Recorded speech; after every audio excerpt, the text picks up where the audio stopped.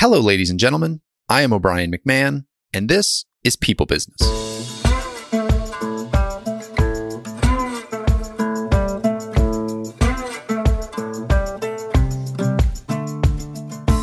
In this episode, I'm joined by Ann Latham, founder of Uncommon Clarity. Ann is an expert in strategic clarity and strategies for productivity, performance, and commitment. She works with clients in over 40 industries and has been featured in publications such as the New York Times, Bloomberg, and MSNBC. She's the author of The Power of Clarity, The Clarity Papers, Uncommon Meetings, and her most recent book, The Disconnect Principle. In this conversation, we go pretty deep into some of her books on clarity, talking about what it means to get clear and how gaining better clarity is actually the key to better productivity for us as individuals and as teams. We talk about the sort of fake pseudo clarity that we all have approaching the tasks that we take on and what it means to actually gain better clarity, get on the same page, and get organized around specific objectives. I think this is a great and insightful conversation for anybody who's trying to be productive. And so I think there's a ton of stuff in her methods that are really easy to use and put into practice that can really help a lot of people. And so I hope you enjoy it. Here is Ann Latham. Ann Latham, welcome to the show. Very excited to have a very clear conversation today and learn all about clarity. So welcome. Thank you very much. And yeah, let's hope it's clear. So let's just start right at the beginning. How do you define clarity? Yeah, I define clarity as knowing exactly what you're trying to accomplish, how you're going to get there, with whom you're going to work, how well it has to be done, and you have the resources and the opportunity so that you can really focus and achieve what you're trying to accomplish. And it doesn't matter whether that's sitting alone at your desk and what you're trying to work on right this minute for the next 10 minutes, or if you're looking ahead, for the whole year for a corporation. It's the same definition. And most people are good at that, right? Yeah, wrong. Most people's goals are too vague. They think they're clear, but they're not as specific as they need to be. And they don't have a process. They have a sense, I need to move in this direction, but they're not clear about what's the first step, what's the next step. And I define process differently, I think, than a lot of people. A lot of people define process as a series of activities, the steps you need to take, whereas I define a process as a series of intermediate outcomes that add up to the final outcome. And by making that distinction, I'm saying that each step has to achieve something tangible, specific, that moves you forward. Otherwise, it's just an activity and it hasn't accomplished anything for you. So I don't think, people do not pay enough attention to that process, and they aren't specific enough about what those intermediate outcomes are. All right. Well, there is enough to unpack there over the next 45 minutes to an hour. But let's go back to the beginning. How did you come to be the queen of clarity here? You've written some books on clarity. You speak on clarity. You have a company called Uncommon Clarity where you help companies and individuals do this. What's the quick origin story on you and how you got to be doing this work and preaching this gospel? Right. Well, I was a math major, software engineer, worked my way up through the corporate world and all that. And so I think I was kind of naturally clear. And so before I left my corporate job and I decided I wanted to start my own consulting business, and I wanted to have a broader influence on people and their companies, I asked all my peers and my boss and my former bosses and everyone I'd worked with, what is it that I do exceptionally well that's most unusual? And I got these wonderful, really thoughtful, wonderful responses back. And they all said things like, you take in massive quantities of information, you cut to the chase, you find the kernel, you figure out how to move things forward. And that was the gist of it, but they all chimed in and basically say, I create clarity. So I named my company Uncommon Clarity. I am my brand. That's what I do. And then I went out into the world trying to sell clarity. And guess what? No one buys clarity. It's like mom and apple pie. It's this nice sounding thing that everyone goes, of course we need more clarity. But the reality is people don't really know what it is. There's no urgency there. So I did a lot of strategic planning.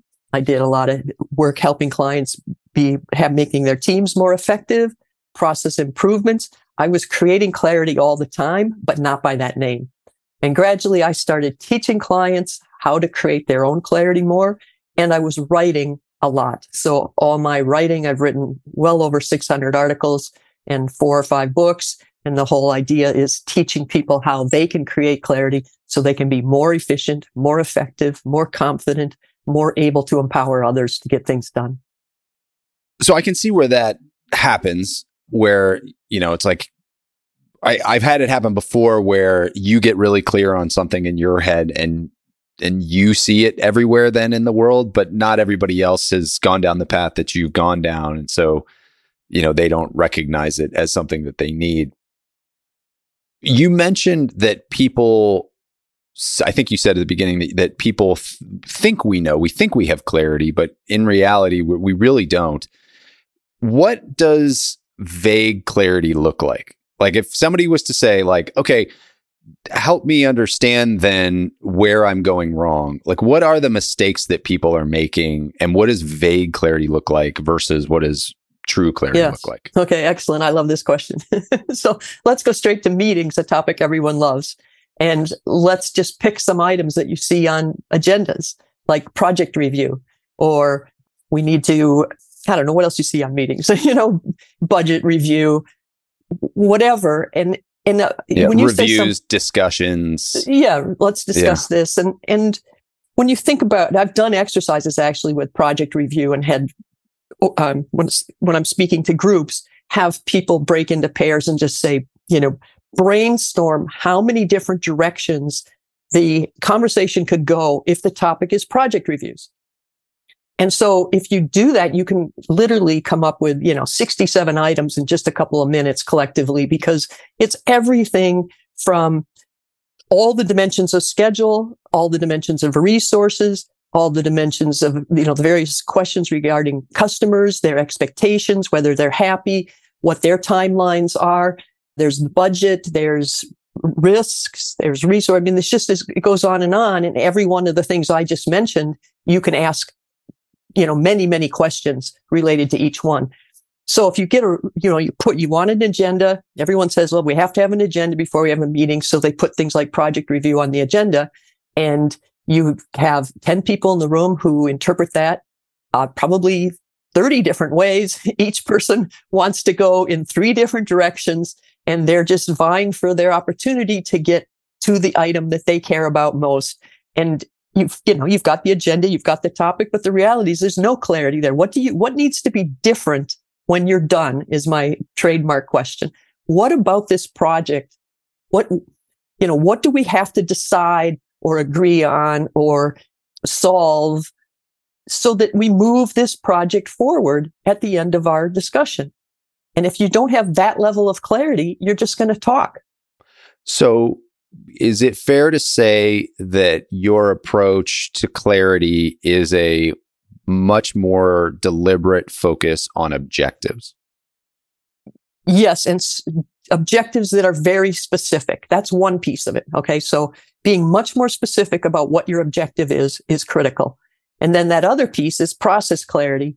And that's about being specific it's about specificity over time. It's specific first outcome, specific second outcome, specific third outcome. It's always about being specific. And there's one thing I should say here is that we don't all necessarily know what the process has to look like when we first start something. But we better know what the first step we're trying to accomplish is, and how will we know when we're done? With a project review, how will you know when you're done? You don't know. You can review a project forever. I call review a treadmill verb because you can review forever and you have no way of knowing when you're done. So I was going to ask you about treadmill verbs. So what is a treadmill verb and what are some examples outside of review? Right. So there's report, discuss, communicate, share, update. There are hundreds of them, and they all are invitations to talk without a specific purpose and without any way of knowing when you're done. So you can review forever, you can report forever, You can communicate forever. You can share forever.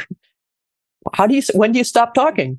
And a lot of people, in meetings, they don't. They seize the floor, and this is their opportunity to, talk about all their wonderful accomplishments or whatever else they feel like talking about. Yeah. Just as you're saying that, I know people in my life, especially work life, who aren't very decisive people. And so whether they need to do all the analysis themselves or they're more social and they need everybody's buy-in, there can often be a lot of meetings and discussions, using a lot of these treadmill verbs to stall what would otherwise be an uncomfortable decision, right? And it's even if people don't do it on purpose, you can use those words as sort of a shield to have to make decisions, because there's always more review to be done. There's always more discussion to be had. There's always more collaboration. Like, you can use them as a hiding spot. Absolutely. And people do. But we should talk about destination verbs, because that's the solution. The flip side of treadmill verbs, of which there are many, is destination verbs. And the good news is there are only about 6. 6 or 8. I can tell you the other 2, but there's 6 that are really important. And a destination verb is a verb where you know when you're done. So the first one is decide. When you decide, once you've made a decision, you know you're done. You've got a decision. It's easy. The next one is plan. You make a plan. You've got your plan. You're done. It's not, although there are people who turn planning into treadmill verbs, they plan forever. But if you're specific, you can say, we've got a plan. We're ready to move forward. The third one is resolving a problem. And once you've resolved the problem, you've figured out what your next step is, you're done. You can move on. The fourth one's a little different. It's a list. If you're making a list, it's easy to know when you're done because everyone's put as many things on that list as they can think of. But a list all by itself doesn't accomplish much, but a list is an input to the other 3. When you make a decision, you should have a list of decision criteria. You should have a list of options. You should have a list of risks. So even if you're not making a complete decision, a list is that step that unleashes next steps because you've accomplished something that's tangible and moves you forward. When you're planning, lists can be action items, resources, risks. There's several different kinds of lists that might help you plan. So decide, plan, resolve, and list are the first 4. The next one is a little different too. It's confirm. Confirm is what happens when you walk into a meeting usually and you say, well, look, so far I've done A and now I'm going to do B. Am I on the right track? You want to confirm that you're on the right track. And that's all you want, as a yes or a no answer. And what happens, of course, usually when you walk into a meeting is that everybody, instead of just saying, yes, you're on the right track, they start telling you about the next, 4 steps ahead that you don't care about yet because you're not there yet. They start telling their war stories. They start telling what happened to them last time they did it. And so you get this earful of information that you're not ready to use. And all you want is, am I on the right track? Please say yes. Or, if the answer is no, let's take this offline and tell me what I'm missing. So number 6 is authorize. And it's like confirm, only this is about approval. This is, I've done this. Can we implement? Are we ready to go? Can we start? So those are the 6. And each one of those, not only is it easy to tell when you're done, they unleash next steps. Whereas a report, you never know when you're done, and it might never unleash next steps. It might not help you do anything next. What's the point? What did you accomplish? Destination verbs are the way to be specific and move things forward. And that's what should be on your agenda, not treadmill verbs.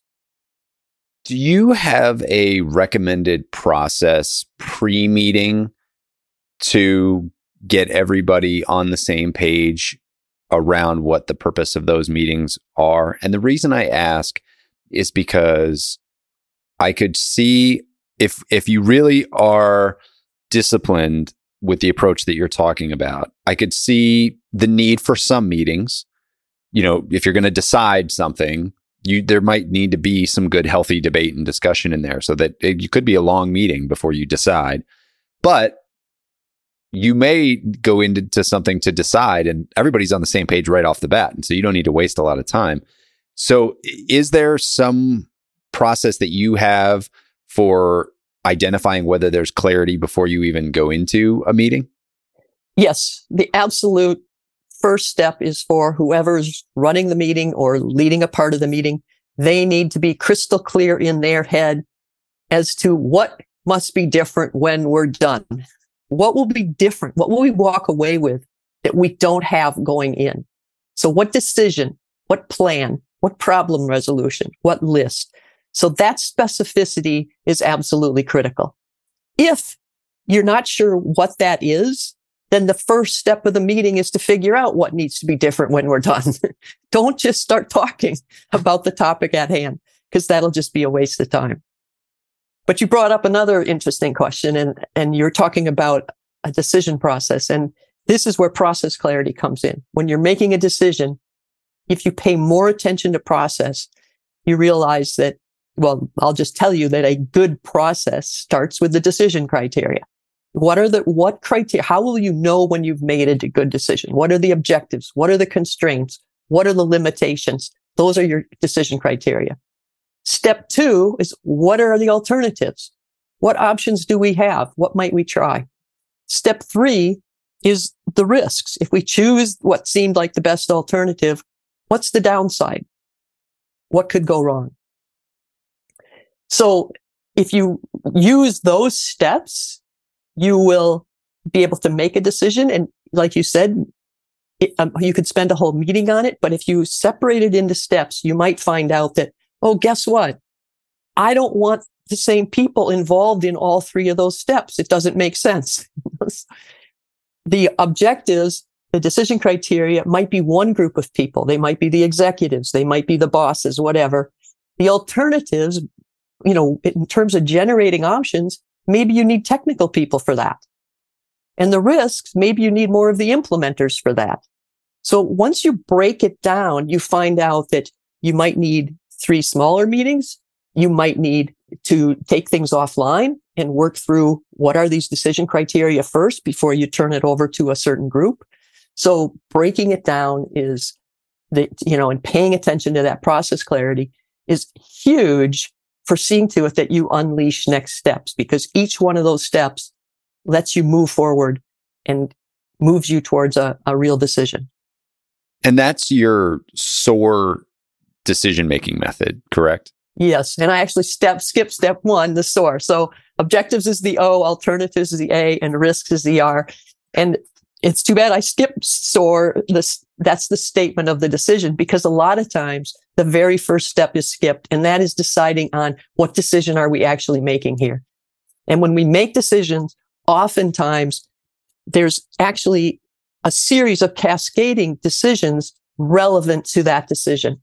So you might be trying to decide whether to buy a new car, and the next guy is trying to tell you what kind of car, helping you decide what kind of car, and someone else wants to help you decide whether to lease or rent.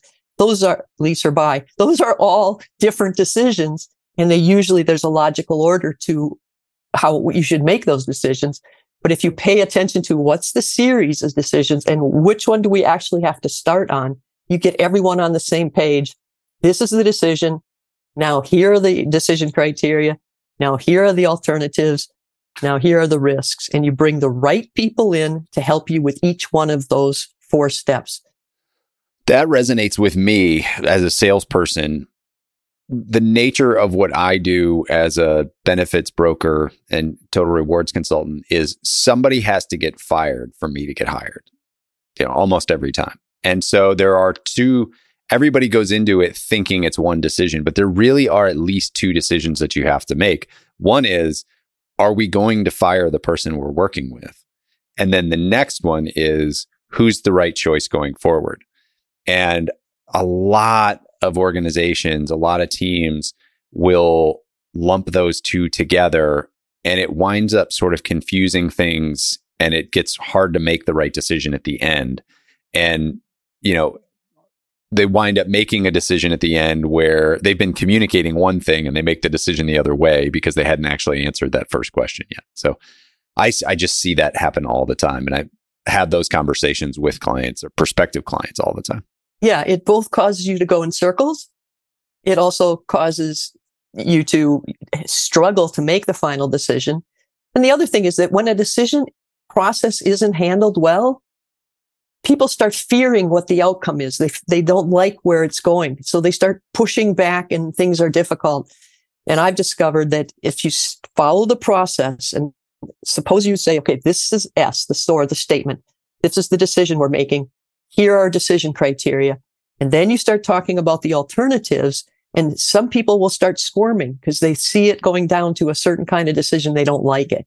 And so if you recognize that, you say, stop. Let's go back to the objectives. Do we have the right decision criteria here? Because a lot of times that discomfort that people start feeling when they're talking about alternatives means that we haven't captured all the right objectives. We're missing a critical point. So I've done a lot of facilitation, and that's one of the things I'm watching for is when people are squirming or they're worried and pushing back, it's because they think we're going in the wrong direction. So what did we miss on the previous step? What are they afraid is being left out? And the wonderful thing about doing that as a group is that you say, okay, it seems like we're missing something in our decision criteria. And then you've got the whole group working together to try to figure out what's missing instead of, sometimes pushing back on the person who's squirming or being disparaging and not paying enough attention to their concerns. But if you shift that focus to what's missing in our objectives, have we been clear about what's most important and, what might we have to live with? And, like when you're talking about layoffs or something like a decision like that, and people start thinking, oh my God, we're going to lay people off, and they get really uncomfortable. And you go back and say, well, are layoffs on the table or aren't they? And you have that conversation separately. Yeah, layoffs are going to have to be on the table. Now you've got people on the same page instead of going, I don't want to go to layoffs, So usually discomfort means that you didn't get the previous step right. Yeah, that's so interesting to think about. Like if there's misalignment or people get uncomfortable, that you maybe jumped ahead in the decisions that you were making. That there was another decision that needed to come first to get everybody on the same page to then be able to make this decision. Like in your layoff case, like you start talking about layoffs. Well, the first decision is, are layoffs even on the table? Exactly. So let's back up. Are layoffs on the table or not? Let's gain clarity there. Yes, they are. Okay, now we can move forward and everybody's on the same page. You may not like that layoffs are happening, but we're all on the same page. We know we got to make this decision. We know we got to figure this out in this way. Yeah, and you can be agreed that layoffs should be the last choice. Keep it as trying to prevent it, but it's a possibility. But if you have people who say no way, then you're never going to come to agreement. So if you don't agree on objectives, you will never agree on alternatives. I love that. So I think this might be a good spot to talk about another term that you use, which is wandering in. So can you explain what wandering in is and how that relates to decision making? Yeah, wandering in is what we do all the time. It's what you do when you sit down at your desk and you have to write an article, so you just start writing. Or you need to dive into a project and you just start doing stuff. Or it could be as bad as you start making your to-do list for the day. And before you finish making the to-do list, you start doing one of the things on the list. You just start doing it, and so it's about not stopping and being crystal clear about, okay, what am I actually doing right now? What needs to be different 15 minutes from now, an hour from now, at lunchtime? If you're not clear about what needs to be different when I'm done for whatever interval or situation, you're wandering in. You're on a fishing expedition. So, and the meetings do that all the time. If they're not clear about what needs to be different when we're done, people just start talking and they'll talk around. And sometimes that talk is interesting. Sometimes it's got a lot of good ideas involved. Sometimes it seems to be on topic because, go back to the project review. There's a whole bunch of things that are on topic, but it doesn't mean you accomplish anything. So wandering in is a really bad habit. You need to stop and say, what needs to be different? 10 minutes from now, an hour from now, before the end of the day. Well, and as I was reading that, I was like kind of chuckling to myself and was like, yeah, no, guilty. I can think of a handful of examples just from the last month or week where I wandered into some problem. But as I was thinking about it, I also said, that process has led to positive outcomes, and we've all gotten things done by wandering in. So what's the real problem? And I think going back to what you just described before around the lack of clarity leading to some people being uncomfortable, some people pushing back on decisions. I think what we see in corporations a lot is when decisions get made and then they go to be implemented and the team that's implementing them doesn't give it their all or doesn't have buy-in or worse, actually talks bad about that decision and ignores it. So I think I like what you were saying before around going back, making sure you actually are asking the right questions in the right order, setting the right objectives, and then starting to work on the alternatives and coming up with the ideas of the brainstorm of the list or whatever, because now we're just all better aligned. So the outcome, you're more likely to get a better outcome working the full process. At least that's just me sort of interpreting your information and trying to make sense of it in my head. Well, wandering in when you're with a group of people, you hit on all kinds of, there's obviously the productivity problems, but there's also all the room for confusion, all the room for bad decisions. All kinds of things can go wrong, and they do all the time because we aren't intentional about what specifically are we trying to achieve and what's the next step to get there. So a lot of times, we survive, but we do it the hard way, and we cause a lot of controversy and we waste a lot of time. Yeah, there's a lot of cleanup that has to happen. Yeah, and when you wander in alone at your desk, the good news is no one is watching and realizing that you just spent an hour, checking email one more time, getting distracted by the internet, looking something up that you thought about earlier in the day. No one knows how much time you waste. But if you stop and think about it, if you sit down and you make your to-do lists and you don't go wandering off until you say, okay, what are the 3 things I'm going to accomplish today? And then when you start the first one, you say, I'm going to do this and nothing but this for the next hour or until I finish. And you're clear about what does that look like when I'm done? What will be different when I'm done? It makes it so much easier because you're not just, gee, maybe I'll try this. It's like writing an article. If you say, okay, what's the point of this article? Answer that question first. And so what's the first point I have to convey? What's going to be different after someone's read the first paragraph? What's going to be different when they've read the 3rd paragraph? And as soon as you answer that question, it's really easy to write each of those paragraphs. So what does the start to your day look like? The first thing I do is pull out a very small piece of paper and I look at my previous notes about what needs to be done. And I go, okay, what's going to be different by the end of this day? And a lot of times I break it down. What are the 3 things? And I don't like having more than 3 on my list that absolutely have to be done today. And, I've got a bigger sheet that tells me all the things I need to worry about, but I put that aside and I have one 5x7 that I put down. These are the most important things that need to be done. I always keep another 5x7 off on the side of my desk. So when something pops into my head, it's just there to distract me. I can write it down. I need to deal with that later. But I want to be crystal clear about what do I absolutely have to do today by lunchtime, whatever the time interval is. Is that based on getting stuff done? The book, no. The book, no. Okay, because it seems similar. Is that your own method then that you've kind of created for yourself? That's my own method because my trademark question is what needs to be different when we're done? And I believe that level of specificity makes it so much easier. Say I'm sitting down and I've got a big project in front of me for a new client. If I just start kind of, maybe creating materials for them or trying to schedule meetings or something, I don't even know who to invite to those meetings yet. I don't know what materials they need. I need to step back and say, what really needs to be different by the end of this project? So then what do those maybe we've got 2 weeks or 5 sessions or whatever the situation is. What needs to be different each time? What's that progression look like? How am I going to make this all happen? And it sounds like a lot of planning, but I need that level of specificity. Otherwise, I know I'm going to waste a lot of time wandering around and doing things that may not need to be done at all, and they won't be done as efficiently. So if I can be really specific about what do I need to do right now? What's the first step? What's the next step? And I can be much more efficient and much faster.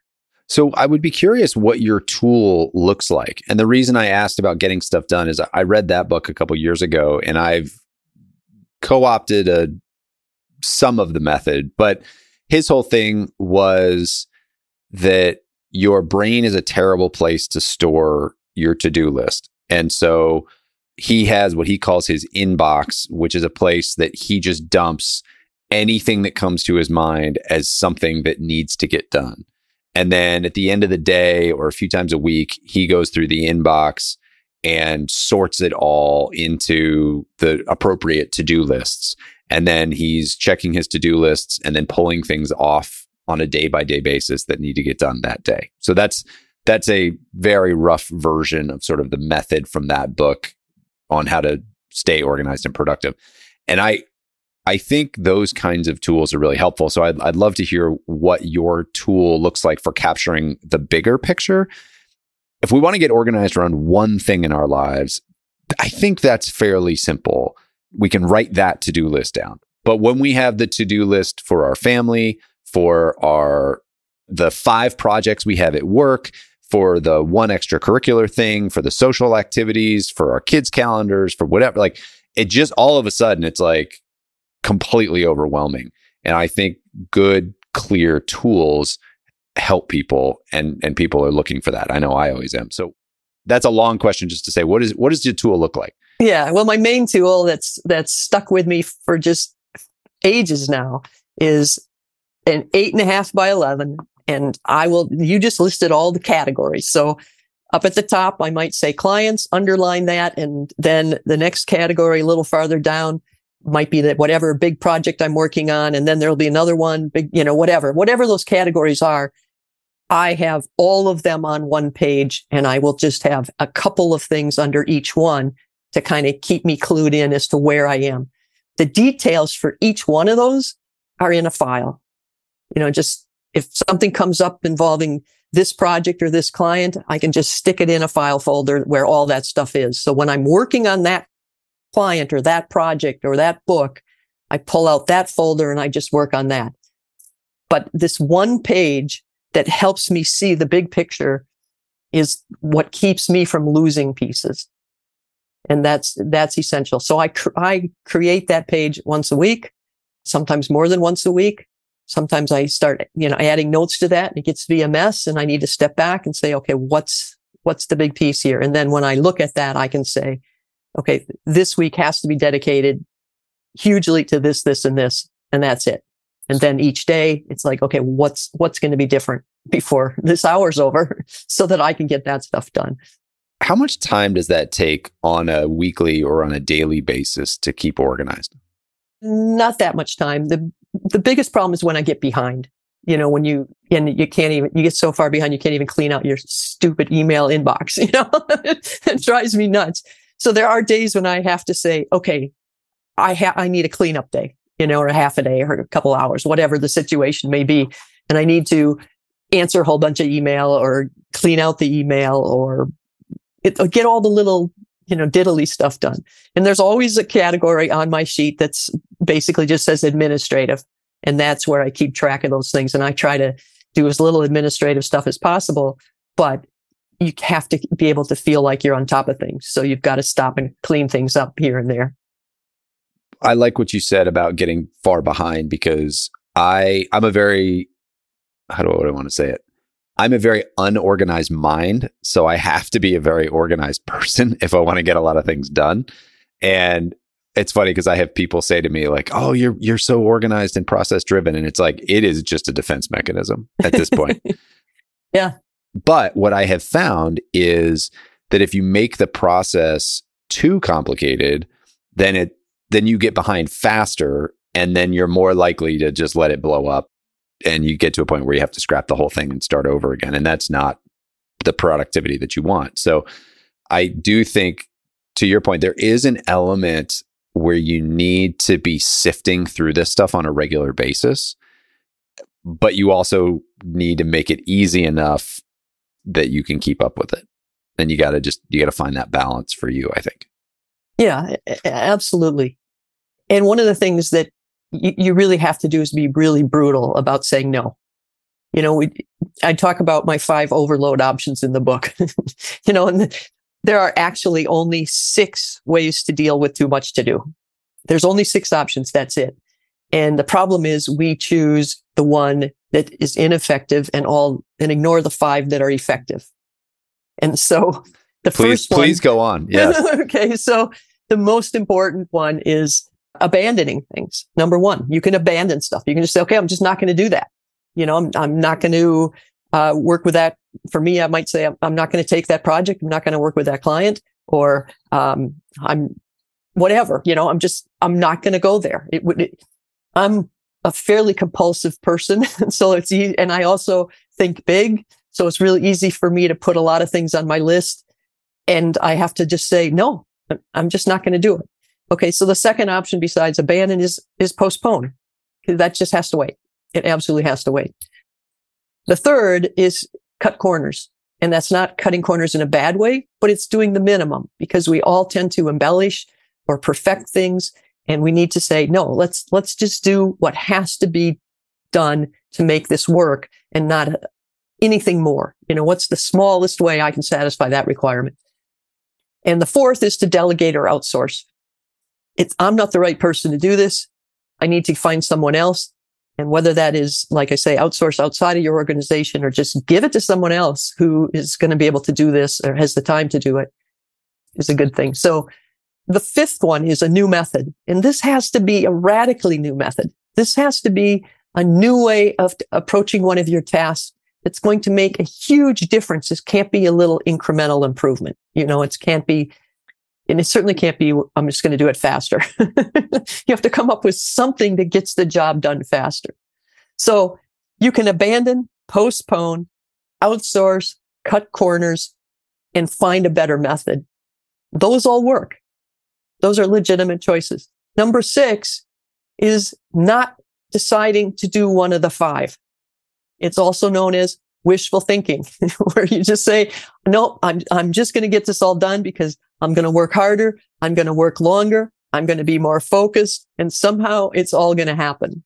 And the reality is we just get behind that way. So we have to be brutal about making our choices among those other 5 options, because those are the only options there are. And if you're not in position to make those choices because you've got a boss, you need to sit down with your boss and say, look, I can legitimately do these things. I know it. I believe it. I'm totally on board. I'm worried about these other things. What do you want me to abandon? What do you want me to postpone? What can we delegate? Where can we cut corners? And is there a better method? Is my method too slow? How else could I do this? And the boss, if you can't make the tough decisions, that's the boss's job. And I always tell people, if your boss won't make the tough decisions, you tell them, I will. I'm going to decide to postpone these things, you know, and that's their job. I think that's such a great framework for people to remember and go back and reference when they are looking at all of their tasks to try to stay organized. And the abandon one too, it's funny, like not everything that makes it onto your to-do list necessarily needs to get done. And that you might be like, well, if I put it on my to-do list, it's something that I need to do. But I inevitably find that there's probably like a 20% random number, but there's some percentage of my to-do list that keeps getting pushed off. And I eventually just look at it and go, I don't need to do that. That really wasn't. Exactly. It was maybe an interesting idea, but it's not something I need to get done. And with all the other things going on in my life, I'm just going to scrap that and move on. I think another important point to make here is that if you have a to-do list you haven't shortened it to 3 things. So you have this to-do list that's too long. We often spend a ton of time rewriting, rejiggering, shuffling our to-do list or moving it from paper to electronic or from one electronic tool to another tool, as if rewriting this to-do list enough times is somehow going to make it shorter. A lot of times we break up tasks into smaller tasks so we can check them off faster. I think your to-do list should be very short, and it should include those things that are tangible outcomes, not activities, but just like my definition of, specific tangible outcomes that are steps in a process. That's what needs to be on your to-do list. I need to decide this. I need to create this.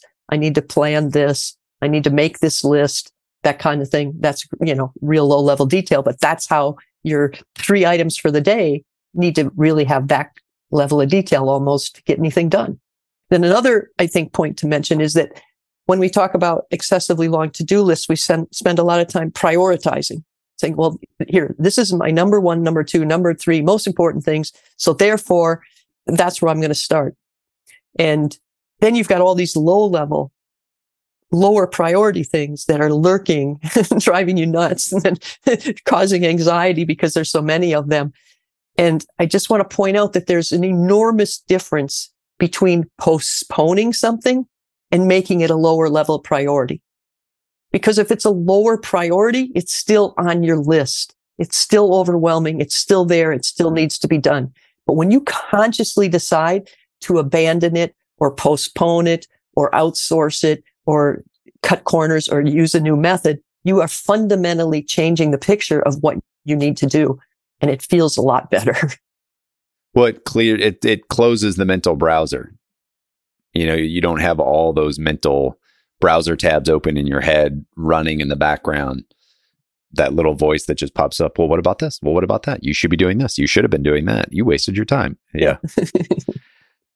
Speaking of that type of distraction, what other tips do you have for reducing distractions?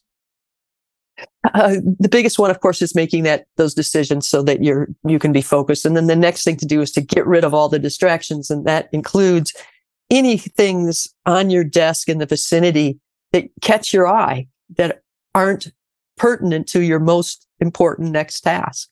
Because as long as they're sitting there, they, interrupt you mentally every time your eye catches a glimpse of another project. So put the other projects in the drawer, in the file cabinet, or close the windows on your computer.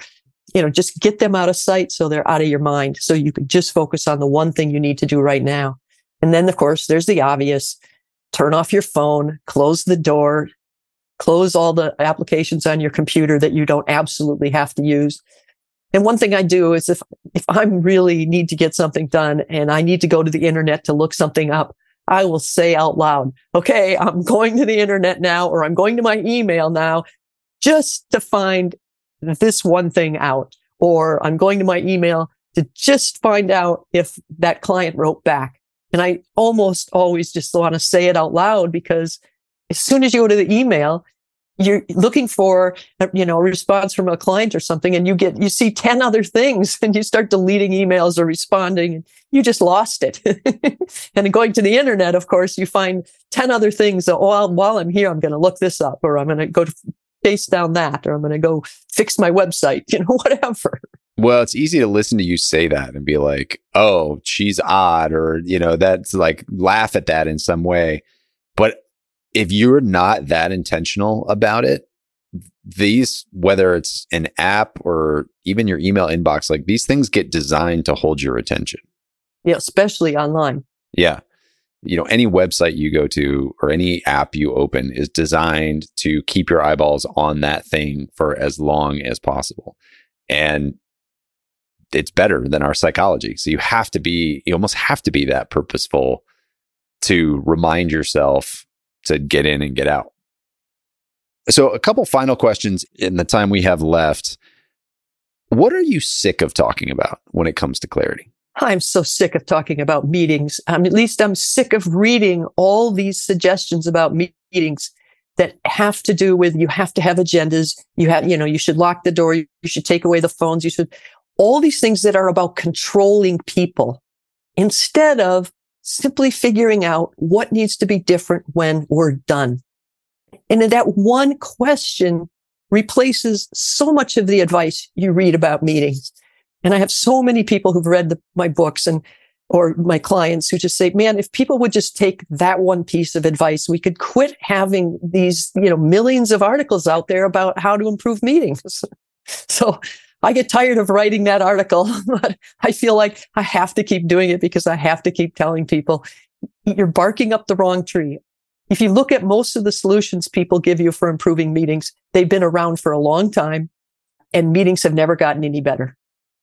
We're still complaining about meetings. We spend hours and hours in meetings and most people will say they're not as productive as they want. They should be, as they want them to be. And they don't accomplish enough, but instead, make an agenda. Half the people that get invited to meetings shouldn't be invited to meetings, but we don't know that because we haven't figured out what needs to be different when we're done. So we don't know who to invite that needs to be involved in those decisions. And then at the end of the meeting, because we know that meetings waste time, we brainstorm action items because we want to justify all the time we just spent in the meeting. And those action items might be these wonderful things that sound wonderful, but they have nothing to do with the original purpose of the meeting. And they just fill people's to-do lists with more stuff that sounds good. And wow, maybe we should do this. So don't generate action items to justify the time you spent in the meeting.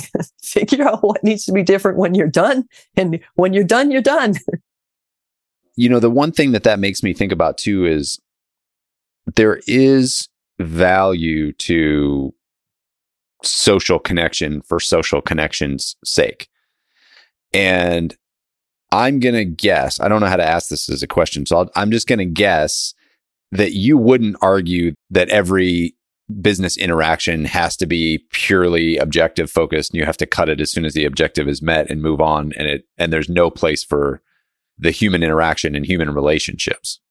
Okay, so that's a really good question. So I'm fine with human interaction on your way into the meeting, on your way out, but let's not make the meeting about that. I mean, when I was an employee and being called into all these meetings, there was nothing more annoying to me than wasting the time in the name of social interactions. Like, what's the purpose of this meeting? Let's get it done. I have a ton of work to do. I need to get back to my desk and get that done. So when you're trying to get something done, be really specific about what the objective is, what the process is, and make it happen as quickly as possible. Then you can take time out and socialize, have fun, but don't mix the two in such a way that you just end up wasting time. I like that. I mean, you can be specific that, hey, we want to solve this problem, and then I want to check in with everybody on X, or then we'll go and have a social lunch about, and not worry for the next hour. And I think you can use your same SOAR decision-making criteria, right? To define that problem or define that objective, I guess, is, hey, here's the objective for the next hour. We don't have an objective. We're just going to bond and connect. Yeah. And that's fine. And I tell a story in the book about how when I was in college, I took the fall of my senior year off. I did an independent study and a bunch of other stuff, but I came back senior year spring and something had changed in me. I'm watching my friends and roommates and all procrastinating. And I'm going, why are you doing that? Figure out what you need to be doing. And what needs to be done and get it done, or go play Frisbee, go do something fun. Don't waste your precious time sort of pretending to work or distracting yourself or wandering in. Get it done or go play. Preserve your fun time that way. I was astounded because they'd kind of, sort of work and wander around the apartment and get another cup of tea. And it's like, just quit, go have fun and then come back and get it done. Yeah, that's a real thing, especially in the working world where it's not like homework where you can kind of choose when to do it. Like, you're supposed to be at work from this time to this time. And so, but people don't always want to be doing their heads down work all the time. And so I would say people need to find ways to do the work and then give yourself little rewards and breaks, but you got to be purposeful about it. Otherwise, you spend all day in that weird quasi moment where you are working but feel like you want to be taking a break, or you're distracted and you feel like you should be working, and then it winds up taking twice as long as it should have taken. Like that weird kind of quasi middle land affects a lot of people, I think. Yeah. And it might be just because you're not clear about what you're doing. So stop doing it and clarify what needs to be different an hour from now, half an hour from now. But when you get into those times when your energy's low or you're frustrated, then you should either, go take a walk or go do something completely different, or just switch to a different project for a while. Switch tasks completely. But so many people are working remotely now. They can go and take a break. They can go for a walk. They can move around. And that's a positive thing, I think. But that sitting around in that la-la land where you're not really accomplishing anything, but you're not having fun either, that's a terrible place to be. It is. And, we all get caught there. I've been caught there more than I would like to admit. But this is I like your tools as ways to combat that place. Well, and this has been fantastic. There is a ton in here for people to use that I think is really tangible stuff. So I hope people will take notes. We'll start to implement this stuff. If they want to learn more about you or engage you to help their teams, where do they find you? Well, you can find me at annlatham.com, but I highly recommend you read the book, The Power of Clarity, because I poured everything I know about creating clarity. Almost. I just had a new book come out. This is stuff that didn't fit, but I really put so much of my knowledge into The Power of Clarity with the hopes that people would read it and see that they can use those tools directly from the book. Fantastic. Well, I would encourage people to check out the book, to check out the website, and to reach out if you think that this is something that you need some professional help with. And thank you. Appreciate you spreading the wisdom here on the podcast. Thank you so much. It's been really fun talking to you, O'Brien.